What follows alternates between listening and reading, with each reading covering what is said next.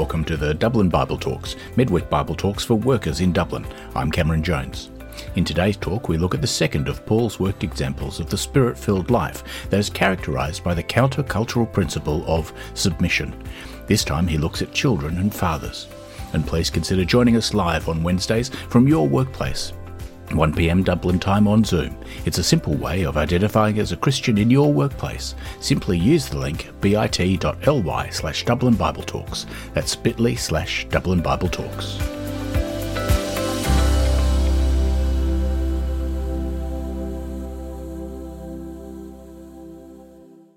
Well, friends, life is full of relationships, and all relationships have order of one kind or another. Some are the ones who have authority in a relationship, and others are under authority. And we Christians, we live in the real world. Some of us have authority, some of us are under authority. In fact, most of us, as we think about it, have bits of both in our lives, don't we? In some situations, we have some authority over others, and in other situations, we are under other people's authority. There's an orderliness in some way in most relationships. And so in this real world that we live in real relationships, in everyday life, the question is, what is it that guides the way that a Christian behaves? Now, Paul has outlined what a Christian is and what it has done for us. That's been the majority of the letter.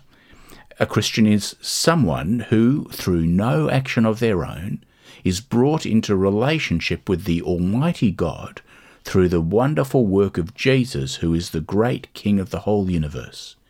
King Jesus rescued us by dying for us in the most shameful and cursed way possible. And by his submissive, demeaning action, he has revealed to all the universe to be the greatest in all the universe and over all the universe by his resurrection.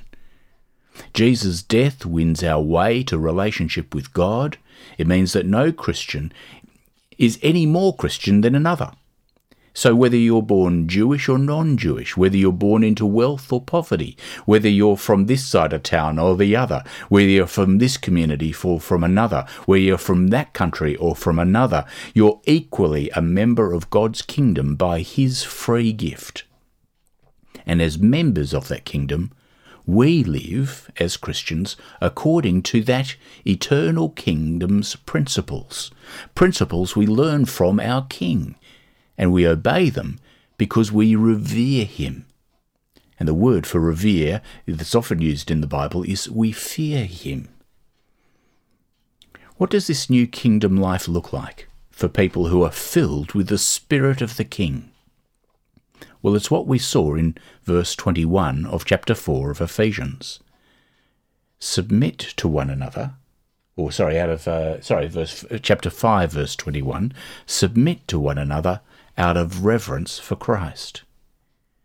Now that is very countercultural. Spirit-filled living is not about living some kind of victorious life in this age. Paul's not painting a life of success and power and dominance in this section of writing about what it looks like to live as a Christian in this world. The life of a person filled with the Spirit of the risen Lord Jesus Christ, who is Lord of all the universe, is characterized by submission and obedience. As we saw last week, this model also radically transforms the idea of headship of a husband over his wife, as his headship is expressed by his self-sacrificial love. So the wife submits to the loving self-sacrificial service, the laying down of his life that the husband offers to her, in the same way as Jesus behaved toward the church. This way of living is radically different to the world in which we live, which uses power and authority in very different ways to what is being described here. We see the model of our application in 3 illustrations that Paul gives here. He's giving models so that we can understand how it applies in 3 different situations, so that we can then apply it to any number of different situations in which we find ourselves, whether we're male or female, across cultural differences, in different social standings and professions and jobs, different ages, across different situations in which we find ourselves relating to each other. So what Paul is doing here is giving 3 worked examples from the everyday life of Christians living in Turkey 2,000 years ago. And of course, not every person in that congregation was specifically addressed by only these 3 examples, although probably the majority were addressed.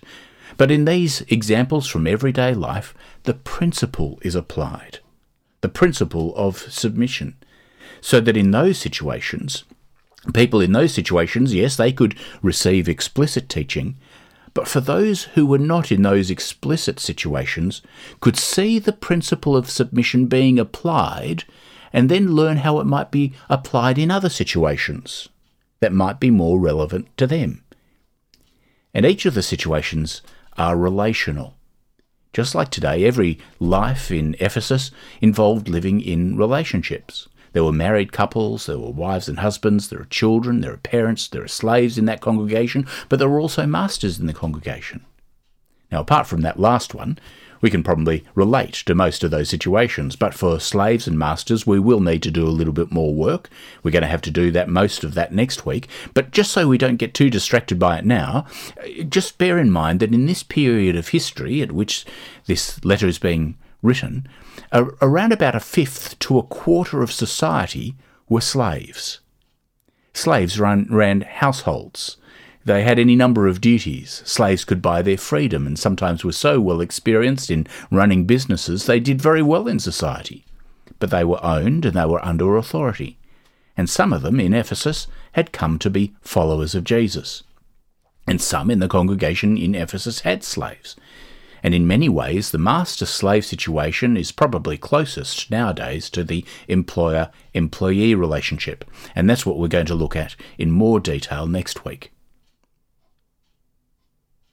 But last week, we saw that husbands are to love their wives self-sacrificially, like Jesus gave himself up for the church, to treat their wives like they were part of their own body, to care for them, and wives were to submit to their husbands' love and to allow their husbands to serve them in that way.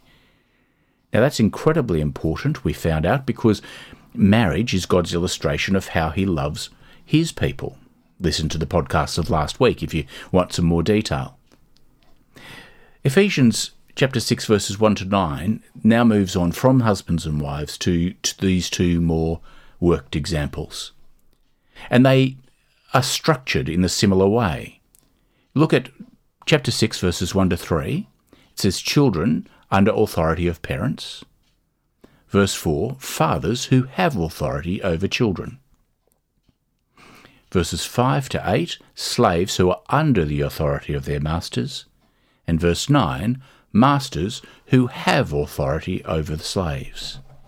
In each one of those worked examples that we're going to look at this week and next week, we find the principle of submission in reverence or out of fear of Christ. And this can be applied whether the person is someone under authority or whether someone has authority. And so it is going to be applicable to us in any number of situations in which we find ourselves as someone with authority, or as we find ourselves under authority. So we're not learning just from the teaching itself, but also the principles that we encounter here.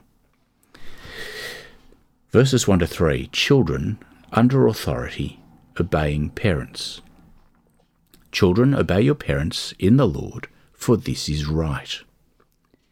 The first thing we should notice here is that Paul addresses children directly. Did you notice that? The children are counted by Paul as worthy of being addressed directly, equally experienced in the congregation to hear, receive, and apply Christian teaching to their lives. Children are treated by Paul as people who should hear the message about Jesus. as people who need to hear the message about Jesus themselves, not just teaching their parents, but teaching them. They need to be instructed also how to obey. But what is the instruction to children? Well, it is just that. It is instruction to obedience. They are to obey their parents, but did you notice the little phrase after that? They are to obey their parents in the Lord. This phrase is a parallel to one used in 5 verse 22, as to the Lord, and in chapter 6 verse 5, as to Christ. The obedience of children is an integral part of their acceptance of Jesus' lordship over them. This is a part of what it means to be a Christian. For a Christian child, it means obedience to parents. And this is an important principle that Paul reveals here about this life of submission across any number of situations. But the obedience of the child, written here, is not based upon the quality of the parent. The obedience of the child here is based upon the lordship of Jesus. And seeing that obedience to parents is a definition of what it means to be a Christian child. As an aside, I'm sure it's right about now that all of us could be thinking about any number of situations in which we would not like a child to be obedient of their parents. I mean, what if the parent told them to do this or that, which are clearly wrong? Well, we're not talking about exceptions here. What we're talking about is a general principle. And the general principle for a child who takes Jesus as Lord is to be obedient to their parents. Paul very simply describes this as right. And this isn't a new idea. It's one that God expressed clearly throughout history. And Paul quotes the commandment given to Israel as a part of the Ten Commandments. The Ten Commandments are like a cover sheet for all of the commandments we find in the Old Testament. Commandment 2 says, "Honour your father and mother," which is the first commandment with a promise. That's what Paul writes. You see that there? That it may go well with you and that you may enjoy long life on the earth. In the Old Testament, God valued this relationship between children and their parents so much that he attached a promise to it as a part of that Old Testament relationship. That's how much God values the child-parent relationship. And before we go any further, notice that this command does not have an age limit on it. Honour of father and mother does not stop at 13 or 18 or 21 or leaving home or even at marriage. Now, how we honour them might change through time, but that we honour them doesn't. If I had time, I could tell you of what Alex taught me about what it means to honour a father and a mother, even when they are hostile to belief. Our honour of our father and mother, our parents as Christians, is not about how good they are as parents, but the fact that they are our parents. And that, with Jesus as our Lord, we are to honour them. What has this taught us about relationships and the Spirit-filled person's response to someone who's in authority over them? Well, what we learn is that that those relationships are relationships that God values. We learn that obedience is required in some relationships. And we learn that the obedience is not based on the quality of the person in authority, but on the very structure, the very existence of the relationship. And when we find ourselves in a relationship like that, we are obedient because we are one of Christ's people. Well, what about the situation of a person in authority in a relationship like that? The child is under authority. What about one of the people who is in authority? Well, the example we get here is the example of a father. And verse 4 tells us that fathers with authority are to teach the gospel. Verse 4, "Fathers, do not exasperate your children. Instead, bring them up in the training and instruction of the Lord." Did you note that while children are called to obey their parents, mother and father, that the instruction here is given not to parents, but to fathers? It's interesting, isn't it?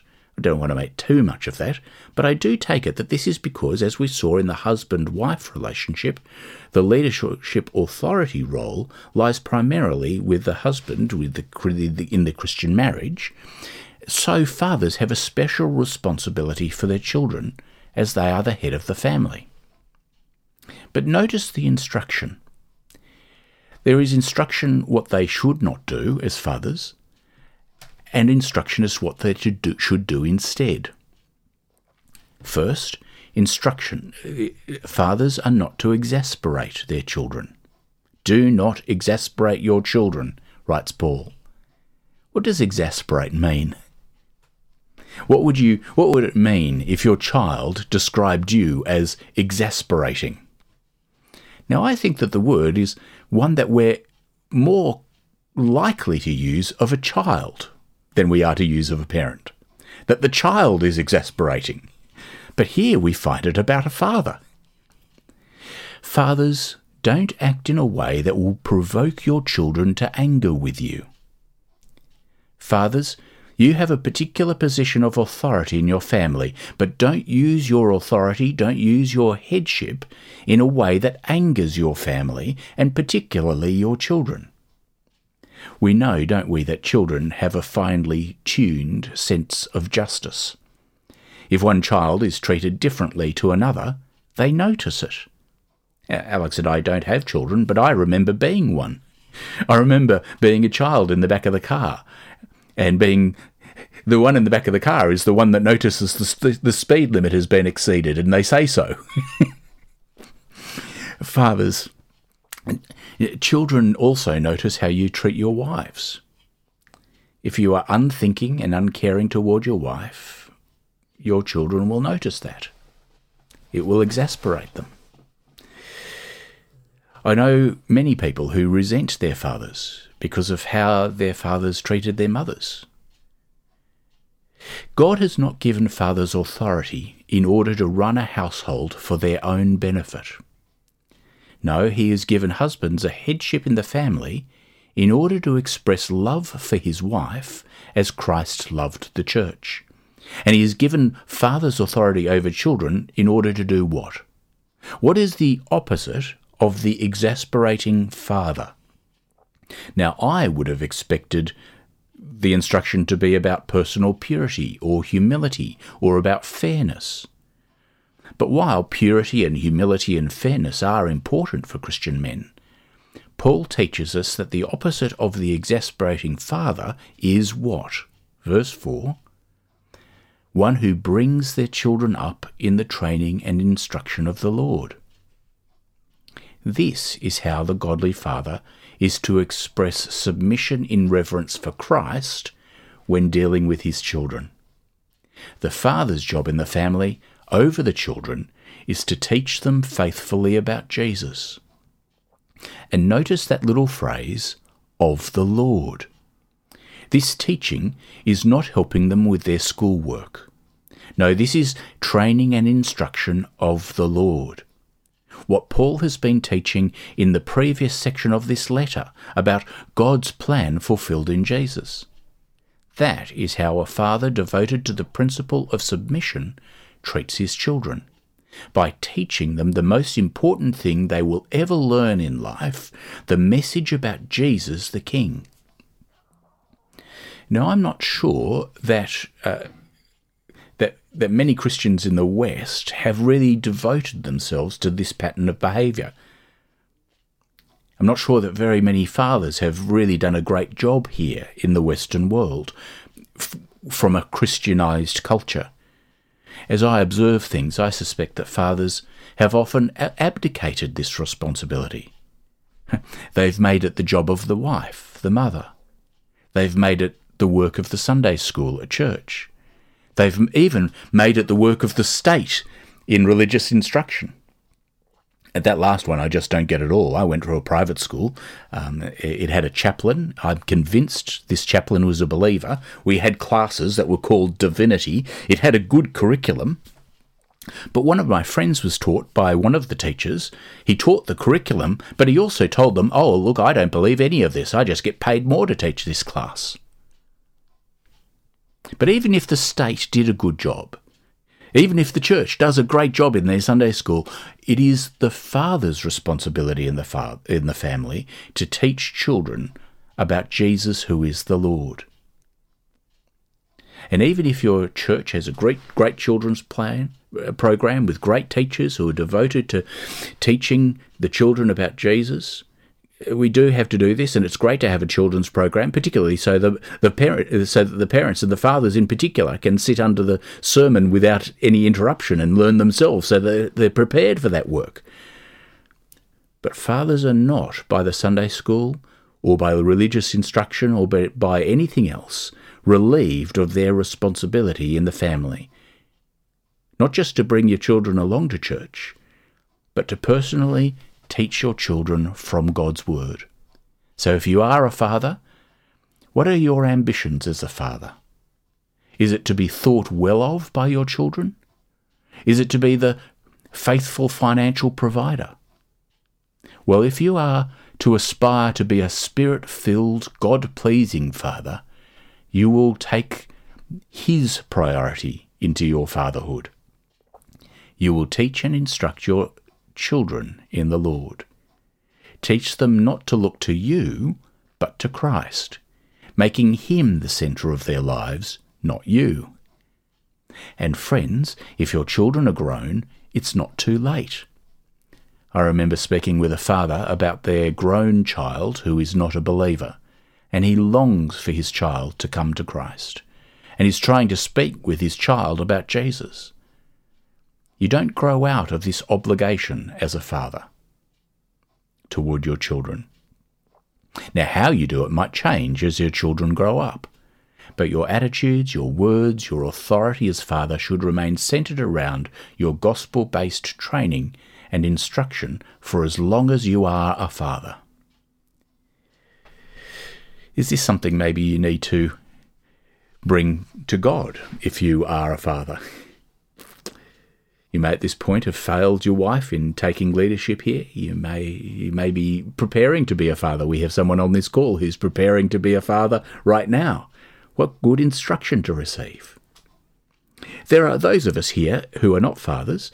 There are some of us here who cannot be fathers because you're female. But what have you learned about the authority of the relationship between a father and a child that is different to how the world thinks about it? It's different because the way we think about Jesus in authority over us is different, because the way that His relationship over all things is expressed by service. Do you see how that's being expressed in this relationship between father and child?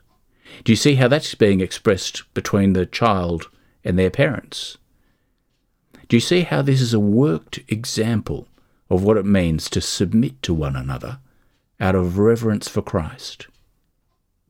Do you see how those principles can be taken into other relationships, into other situations in which you are living out your real life in the real world as a Spirit-filled follower of the Lord Jesus Christ? Thank you for listening to the recording of the Dublin Bible Talks. You can join us in real time on Wednesdays at 1 p.m. Dublin time on Zoom, bit.ly/Dublin Bible Talks. That's bit.ly/Dublin Bible Talks.